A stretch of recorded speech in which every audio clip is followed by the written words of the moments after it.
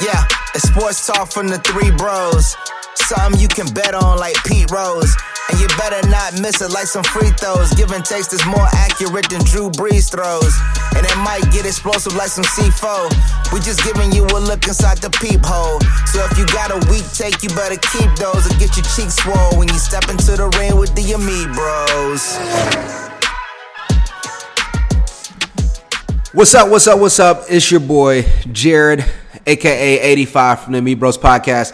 As I mentioned on the podcast this week, I will be kicking off a weekly podcast that'll be a video podcast on every Thursday or Wednesday or Thursday, depending on the week. I'll let you know during the podcast that will give you guys a little bit of a dive into some of the topics we want to go through this week. One of the big things I did want to get into today, I know we talked a little bit about it on the podcast, but I didn't get a chance to dive into it. So look, here's what I'm gonna get it kicked off on. Baker Mayfield. If I ask you guys what's the common denominator between Donald Trump, Baker Mayfield, Johnny Manziel, and Lavar Ball, what would you say? It's the fact that they told you they were coming before they came. And in most of the cases, we didn't believe them. At the beginning, Donald Trump initially asked or announced that he was going for running for president. He paid actors to be in the crowd. And I think from, you can bet on overseas markets, he was a 5,000 to 1 odds, meaning you could have bet $1 to win 5,000. And so at the end of the day, one, I wish I would have made that bet. That would have made me a much richer man. But same way, Baker Mayfield. Baker Mayfield was a walk-on quarterback at Texas Tech, then became a walk-on quarterback at Oklahoma, and came to the league, and Brash told you about how good he was. Same thing with LeVar Ball with his son Lonzo. Lonzo was obviously a highly touted player, but I don't think really many people would have said he was going to be the number 2 prospect in the country or in that draft class.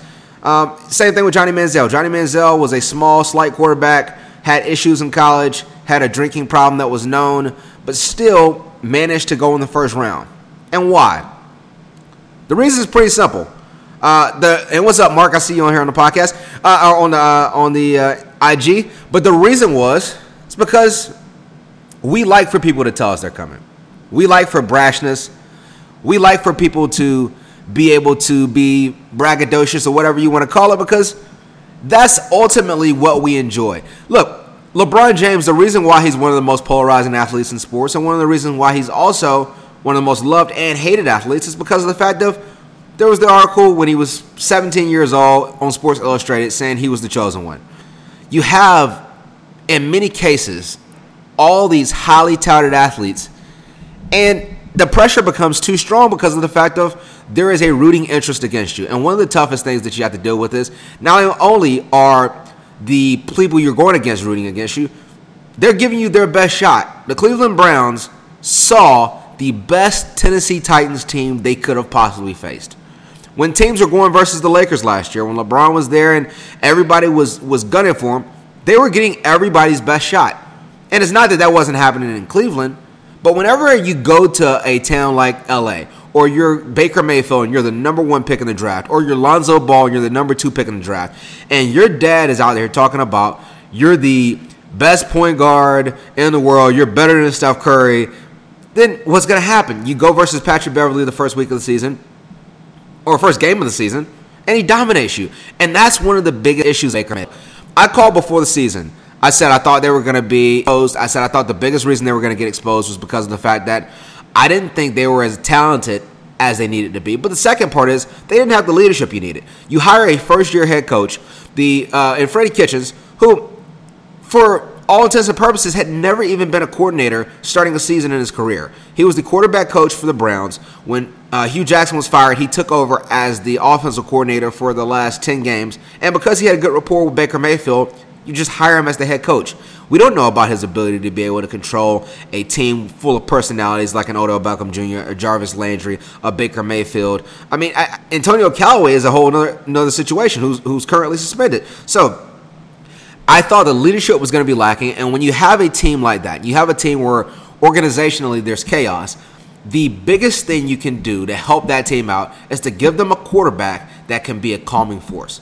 look, I'm not the hugest fan of Dak Prescott, but one of the things that you cannot deny about Dak Prescott is he is a person that is the calming effect for a locker room.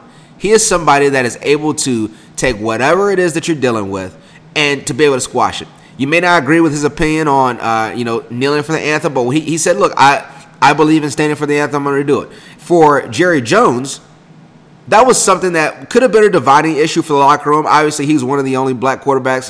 He's half black, half white, but still one of the only African-American quarterbacks in the league who could have taken a stand and possibly ruffled some feathers in that locker room.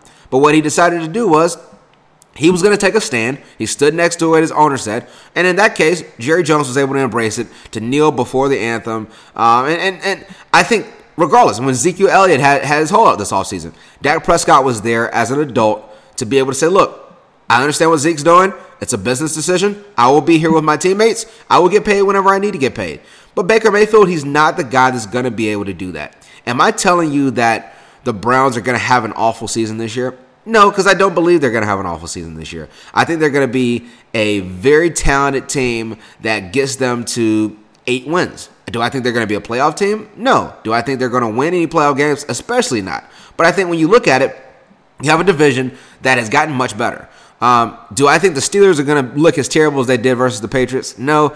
They typically have struggled versus Tom Brady and the Patriots in Foxborough. At that stadium, they have never beaten Tom Brady. He's got 20 touchdowns, 0 interceptions during that period of time, and they've averaged getting destroyed. Not as bad as that game was, but they've been dominated. I expect them to bounce back. Lamar Jackson clearly has improved as a passer. Do I think what we saw this week versus the Miami Dolphins is something that we can continue to see down the road? We'll see. I'm not gonna say no, but I just don't expect that to happen.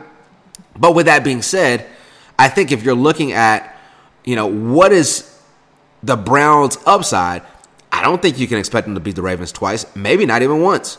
I don't expect them to beat the Steelers twice, maybe even once. And that team that we thought was going to be terrible, I said before the season I thought the Bengals were going to be awful. Zach Taylor looked like he had it going for that offense. They were playing in a rainstorm in Seattle versus the New Age Legion of Boom. I mean, clearly they're not the same team they were. But that Legion of Boom team got dominated. They got dominated from a defensive standpoint. Andy Dalton, who in my opinion is clearly a below average starting quarterback in the league, and at best an average talent, is leading the NFL in passing yards after one season. That's not going to be an easy out, especially for a team that allowed Marcus Mariota and the running back crew to be able to dominate that game. And one of the things that I want to dive in a little bit more on, as I was comparing, when you're Johnny Manziel or you're any kind of athlete and you're polarizing, Tim Tebow, you have any of the polarizing athletes, most owners are going to stay away from it. Whether that be even if you're Colin Kaepernick and you're extremely talented and you took a team to the Super Bowl, whenever it becomes a distraction to wherever people look at it and say, I think I can deal without this, that's what's going to happen. And unless you're a talent level of an Antonio Brown or someone along those lines to where you have Hall of Fame talent, anything that's a distraction, owners are usually going to move away from it. I think that's one of the biggest detriments to Baker Mayfield. I think that's one of the reasons why they will not win a playoff game or make the playoffs this year.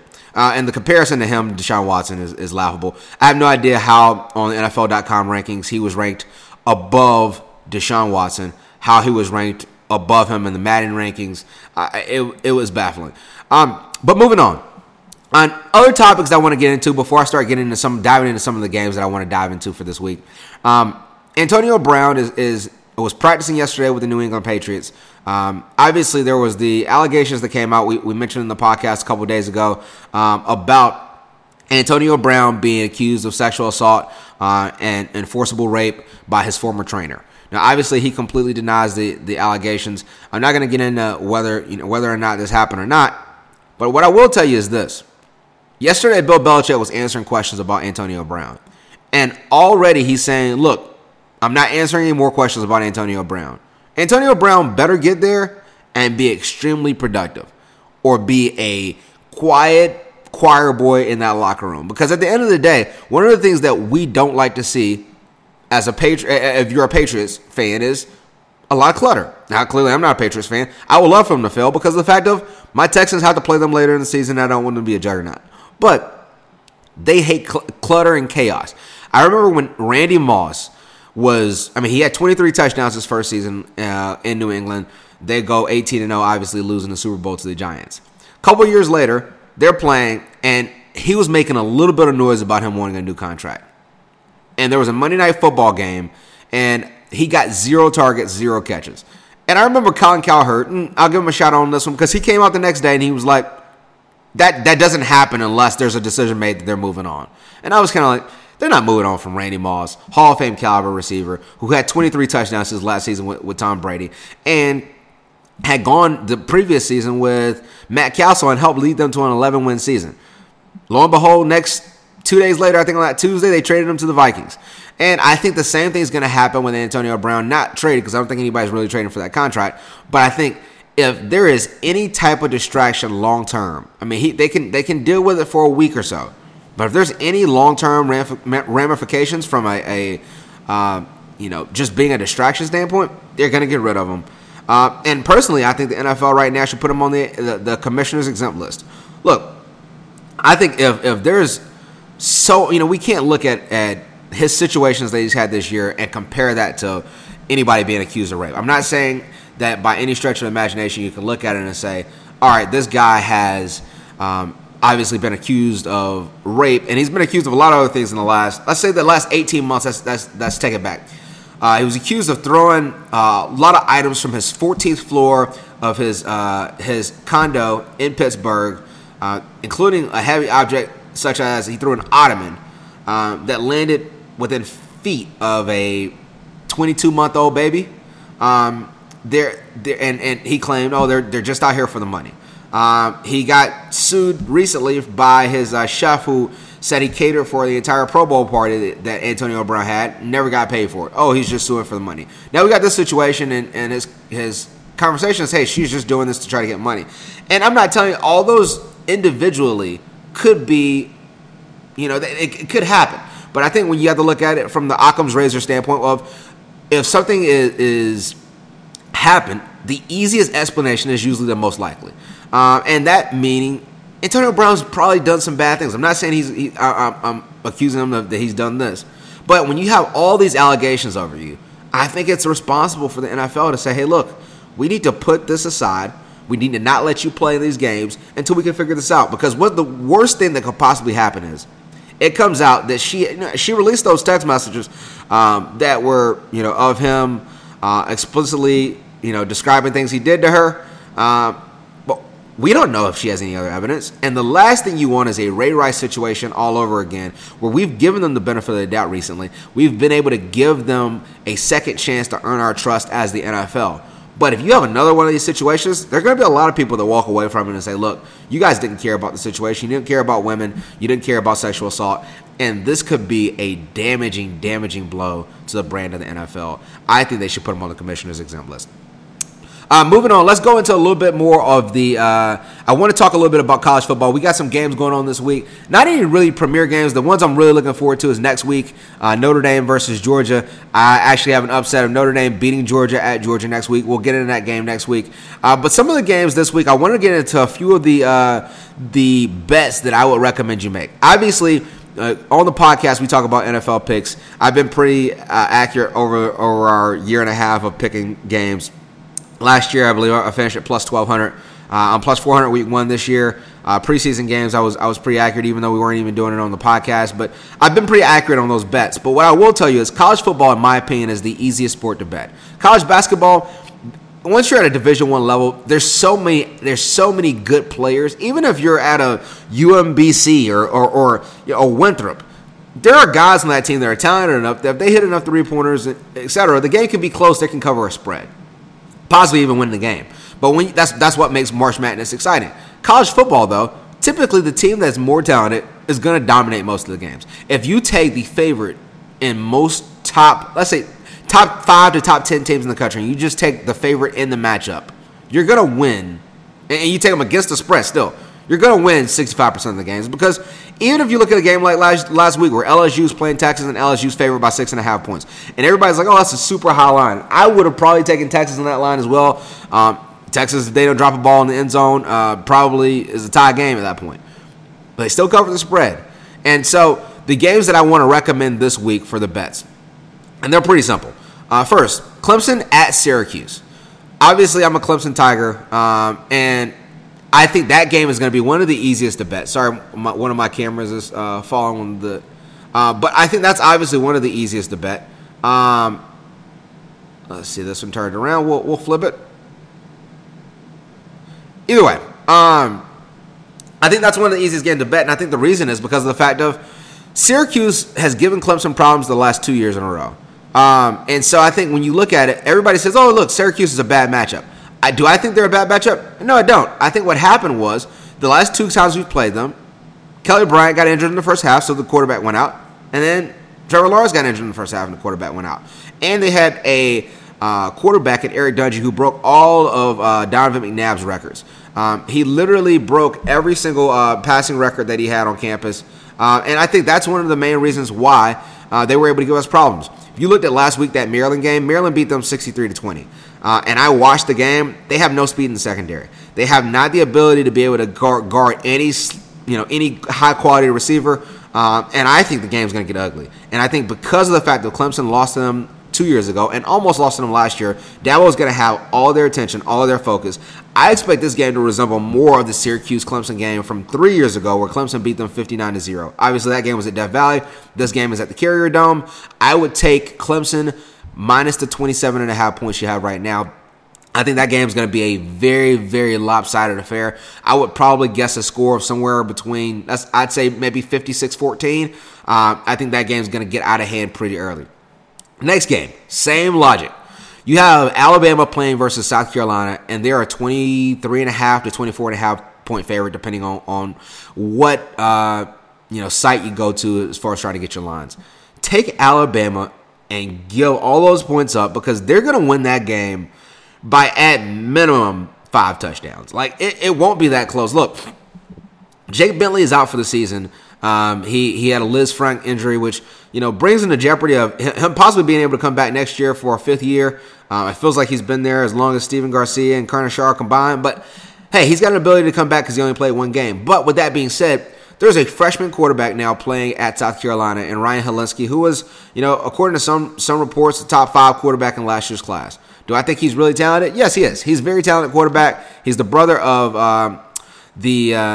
the late, I can't think of his first name, but Helinski, that was the quarterback of Washington State, who committed suicide a few years ago. And he is a very talented player. If you watch the game versus Charleston Southern, which I was able to watch a little bit of it, he looked like he was pretty accurate. And, obviously they were going to be able to outmatch him from an athlete standpoint. And South Carolina has some weapons. I like Brian Edwards. He will be a drafted receiver in the draft this year. But with that being said, they just don't have the horses. Tavian Feaster is a good back out of the backfield. He didn't even start when they played UNC. Although he was their most productive running back, I'm not sure with that offensive line how much they're going to be able to control the clock. And if you're playing UNC, who's, obviously last year a 2-11 team, they're much improved. They beat Miami this week. And obviously, so, shout out to Mac Brown, who's one of my favorite coaches of all time. But with that being said, as much as UNC is doing better, they don't have near the athletes or the recruiting classes built up like an Alabama does. And South Carolina, with a senior quarterback, could barely move the ball. I don't expect them to put up many points. And with the receiving core that Alabama has, look, everybody's telling me it's the best receiving core in the country. I would personally take Clemson because I think Clemson's deeper. I think if you go at the top of Alabama's roster and you go Waddle and Judy and name is slipping me, the other wide receiver, and I'll think of it in a second. It'll just make me mad in the middle. But with that being said, those top 3 guys are really elite. They're all probably going to be Henry Ruggs. I knew it was going to come to me. So Henry Ruggs is projected as a 1st-round pick. So is Waddle for next year. He's a sophomore, and Jerry Jeudy is projected as a top 5 pick. So I think they're all elite. But after that, there's not a lot of depth from their receiving core. If you look at Clemson's receiving core, T. Higgins is projected as a 1st-round pick. Next year, Justin Ross will likely be a top 5, top 10 pick. You got, Amari Rodgers, who, just came back spectacularly from he tore his ACL in March and played in the game last week. I mean, he's back 100%. He was a 5-star coming out. He's likely going to be a 3rd or 4th-round receiver. And you got Frank Latson, who will likely be, 1st or 2nd-round receiver in a couple of years. He's a 5-star. Joe Ngata, who in my opinion has the ability to be a top 10 receiver ultimately. I mean, the depth is there. But back to that receiving core. Those three receivers are as good as any top three receivers in the country. And so when you match them up versus a secondary that was able to get torched by a rookie quarterback or a freshman quarterback in Sam Howell at UNC, I expect that game to get out of hand very early. I expect Nick Saban, because the last time he went to South Carolina, they lost. He's going to bring that up, and I got him, being sorry. I got that game getting out of hand a little bit, so I'll get in that in a little bit. But I got that game getting out of hand. I got Alabama winning the game 42-7.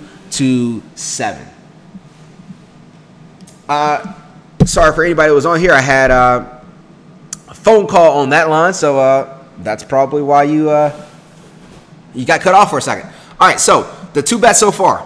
I got Alabama clearly covering versus South Carolina. I got Clemson clearly covering versus Syracuse. Next game is Oklahoma playing versus UCLA. Look, UCLA is 0-2. As much as I believed in Chip Kelly, I thought he'd be a good fit. I thought he'd do really well at UCLA. We can't count on Chip Kelly to be anything besides a poor ball coach right now. He doesn't have the quarterback. I was pretty high on Dorian, whatever Thompson that was coming out. He was an Elite 11 quarterback, top 5 quarterback in the country. He hasn't developed. He can't throw the ball. They were coming off back-to-back losses to Cincinnati, where they lost the game convincingly to Cincinnati and then got beat by San Diego State. Now, if you want to go into context of those two games, let's look at it in perspective. Cincinnati was beaten afterwards by Ohio State 42-0.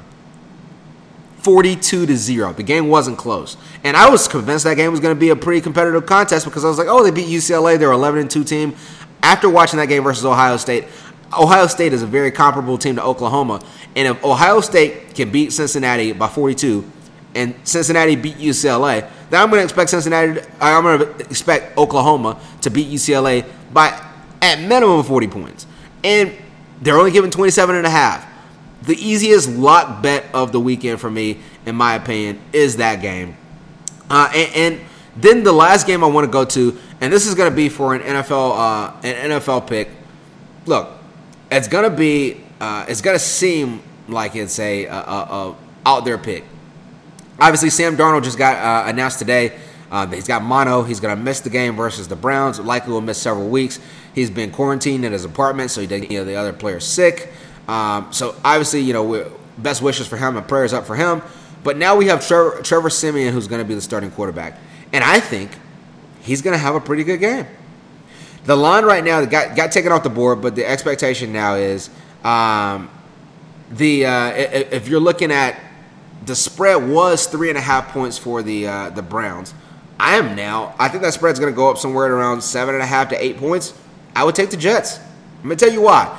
I expected Browns to completely win the game.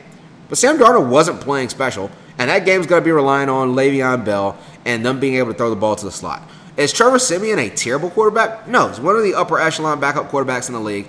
They don't have their number one receiver in Quincy Enunwa, who had a neck injury, so they brought in Demaryius Thomas. But Demaryius Thomas is a possession receiver. Jamison Crowder is a possession receiver. And Le'Veon Bell is going to be able to run the ball. I expect that team to be able to cause some problems for the Cleveland Browns in the from a defensive standpoint. What people don't realize is Greg Williams, and I'm going to change that. Greg Williams, who is the defensive coordinator for the Jets, was the head coach last year interim for the Browns. He got to face Baker Mayfield in practice on a consistent basis. And so, is there anybody that knows that offense better than Greg Williams? I don't think so. I expect the game to be a close, low-scoring game. Le'Veon Bell to be able to run and pound the ball. I expect the Browns to win the game by somewhere between 3 and 7 points. If that game gets over 7 points from a spread standpoint, which I expect it to, take the Jets.